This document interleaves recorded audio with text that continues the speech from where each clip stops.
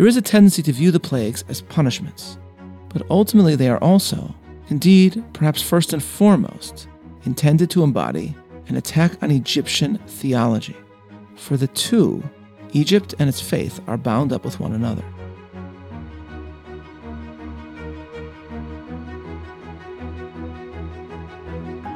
Welcome to Bible 365, Episode 18, Exodus at the Metropolitan Museum of Art. I'm Meir Soloveichik. In the Great Hall of the Metropolitan Museum of Art in New York City, visitors are greeted by an enormous statue of a pharaoh, which, seated, measures over 10 feet tall, looming over the grandiose vestibule, dominating the vision of those who enter. It is an awe-inspiring sight. But which pharaoh is it? The answer, interestingly, is that it is several. It was originally created in around 900 BCE to depict the visage and glory of King Amenemhat II. Then, 600 years later, another pharaoh stepped in and decided that the statue would be more attractive if it looked like him. This man was Ramesses II. It is this Ramesses who is identified by many as the pharaoh of the Exodus, first and foremost because one of the storage cities built by the slaves is named after him, Pithom and Ramses. Few focus on the most impressive evidence, which is, of course, actual video footage of the Exodus from the film The Ten Commandments, which makes Seti the original pharaoh who enslaved Israel, and then his successor who faced Moses was Ramesses II, who, in the film, looks strikingly akin to Yul Brynner. Be that as it may, it is Ramesses that we meet immediately upon entering the Met Museum.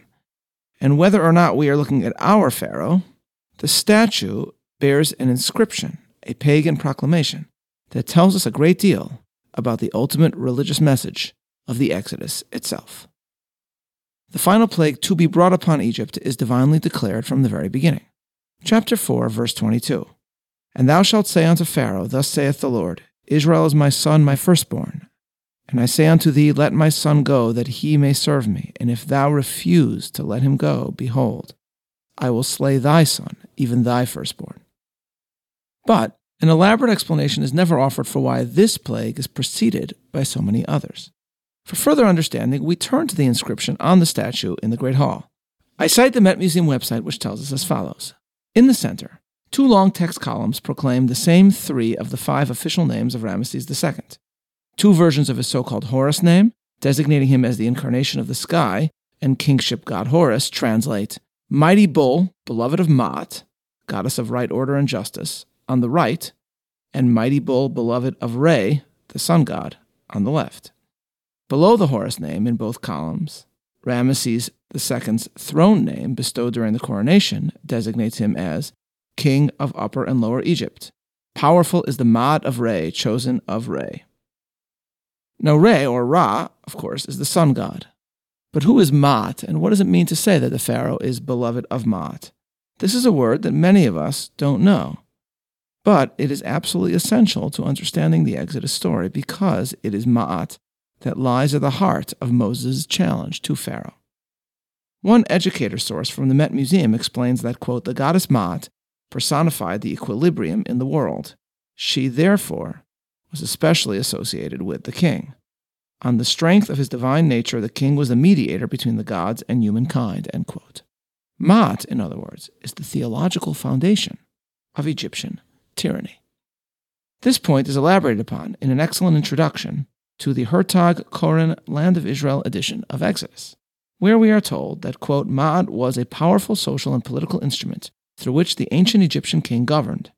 As an all-encompassing deified concept, Ma'at secured the king's position as the one and only sovereign of Egypt, and Ma'at enabled the upper classes to maintain their social status, and in some respect forced the various parties of Egyptian society to obey and accept their respective places within the society. End quote. The volume further explains that this concept of the insurance of order is linked to the agricultural society that was Egypt. The king, as the one responsible for maintaining Ma'at, needed to ensure the land's fertility and agricultural success. Moses, the volume explains, therefore undermines this claim status in the assault on agriculture that the plagues provide.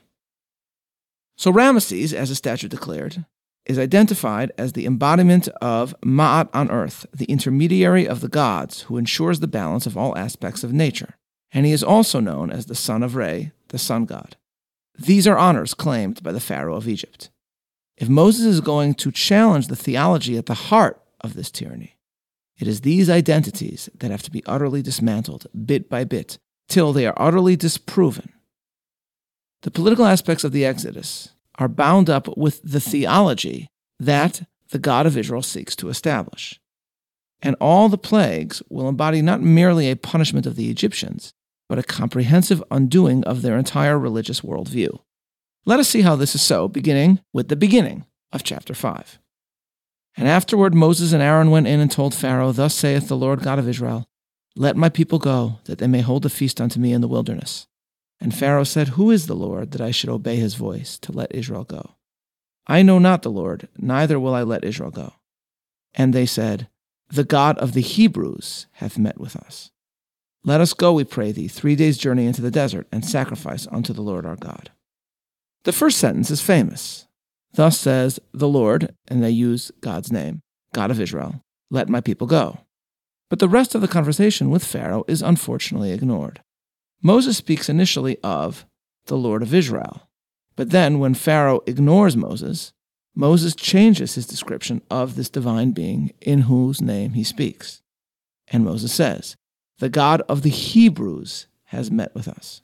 Why, after the reference by Moses to the God of Israel seems to make no impact on the Egyptian king, why does Moses suddenly switch to referring to the God of the Hebrews?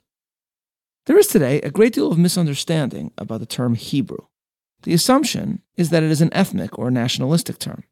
One of my favorite stories, which I tell often, was recounted by my teacher, Rabbi Norman Lamb of blessed memory, who decades ago was once invited to address a seminar of the World Union of Jewish Students in Helsinki.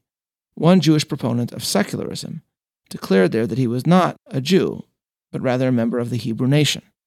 Writes Rabbi Lamb, quote, "You are a French national," he said to no one in particular. "You are an English national, and you, pointing to me, are an American national.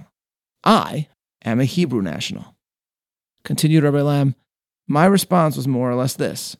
Mr. A, in the country I come from, Hebrew national is the name of a firm that manufactures kosher bologna. And while what you are proposing is bologna, I am certain it isn't kosher." End quote. In fact, the word Hebrew, or Ivri, is not ethnic, but has profound religious implications rather than national.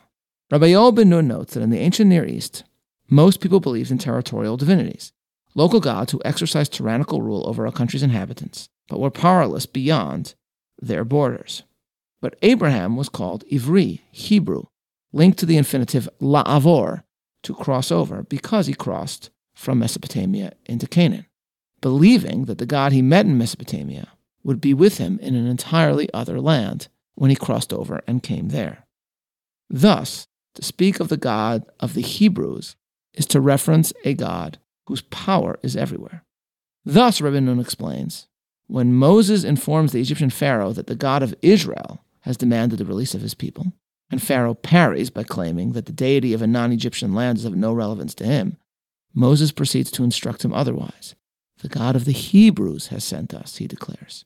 That is, a God whose writ is not contained by borders.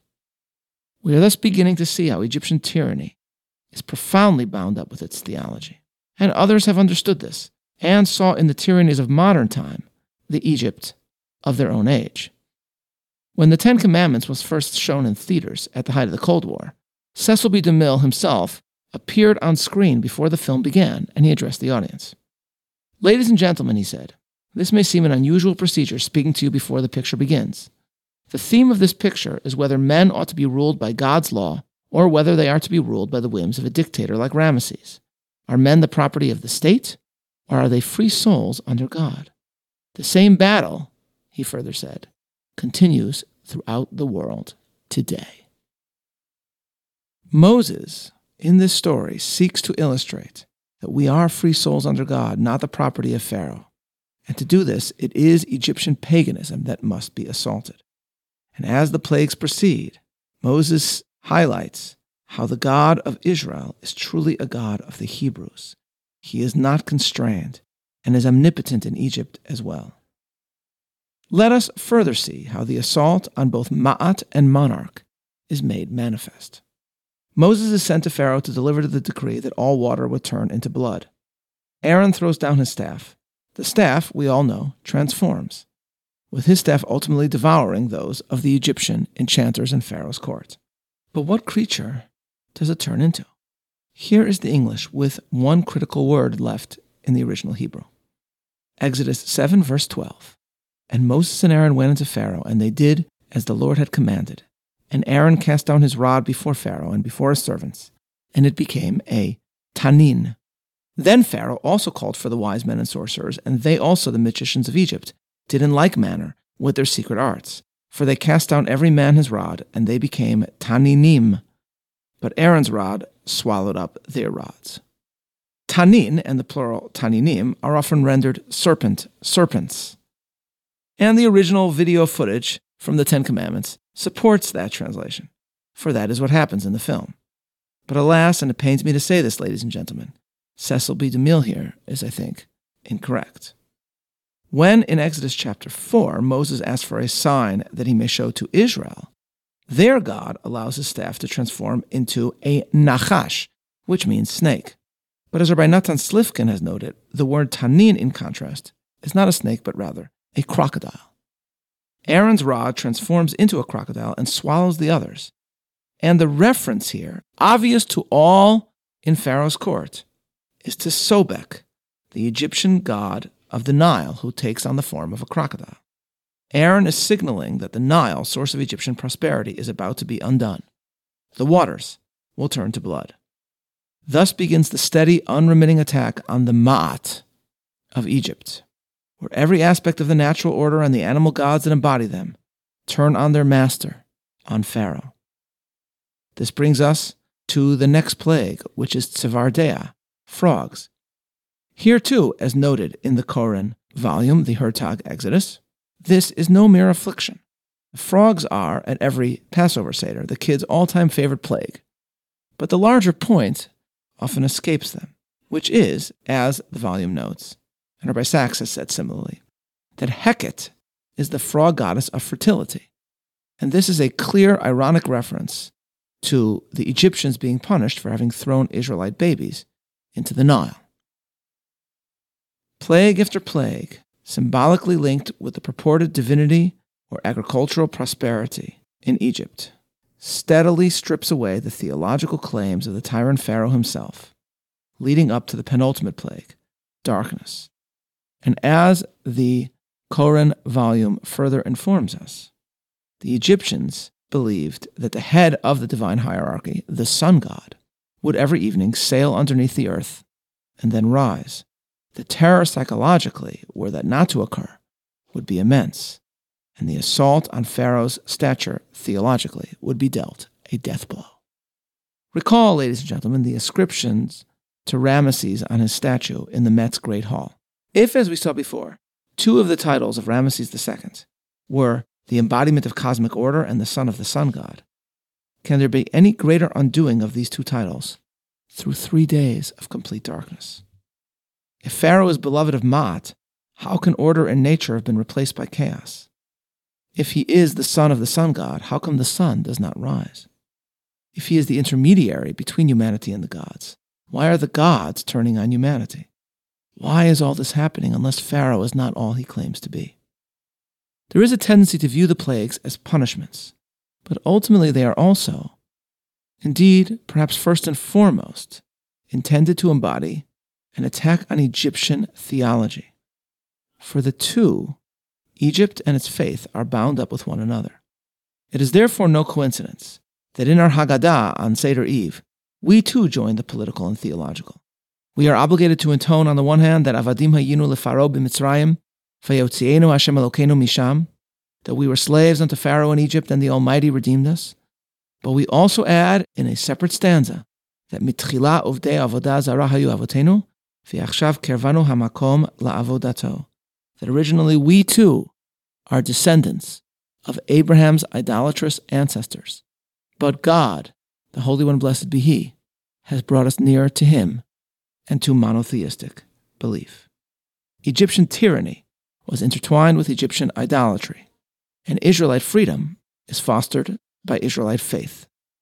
The plagues remind us that the political and the theological do go hand in hand, and Cecil B. DeMille reminds us in his introduction to the Ten Commandments that the religious and political question of whether we are free souls under God or subject to the will and whim of tyrants is a question that did not end with Egypt, but is rather one that remains of great relevance today. Several years ago, the synagogue on the Upper East Side, where I worked, suffered a fire, and the Metropolitan Museum of Art offered us the use of its auditorium for our high holiday services. When I arrived at the Met on the morning of Rosh Hashanah, I was understandably anxious about how it would feel to mark a sacred service in a museum. I entered and encountered this enormous statue of the pharaoh, and all I could think of was Shelley's poem Ozymandias, a description of another image of Ramesses II. And on the pedestal these words appear, "My name is Ozymandias, King of Kings. Look upon my works, ye mighty, and despair. Nothing beside remains. Round the decay of that colossal wreck, boundless and bare, the lone and level sands stretch far away." And as I passed through the Egyptology wing on my way to the auditorium, I passed symbol after symbol of an empire that once bestrode the world like a colossus, but ultimately ended up upon the ash heap of history, while the people of Israel, a tiny nation that once stood against it, still lives. And then I read the Rosh Hashanah liturgy, which is all about God as creator of the world and providential director of history. It was one of the most meaningful holidays of my life. Since then, I have visited the Met many times, and as I pass the Ozymandian image dominating the hall, I feel gratitude for my memory of that moment, which will, for me, serve as a source of faith for many years to come. This is Meir Soloveichik, looking forward to learning together tomorrow, signing off.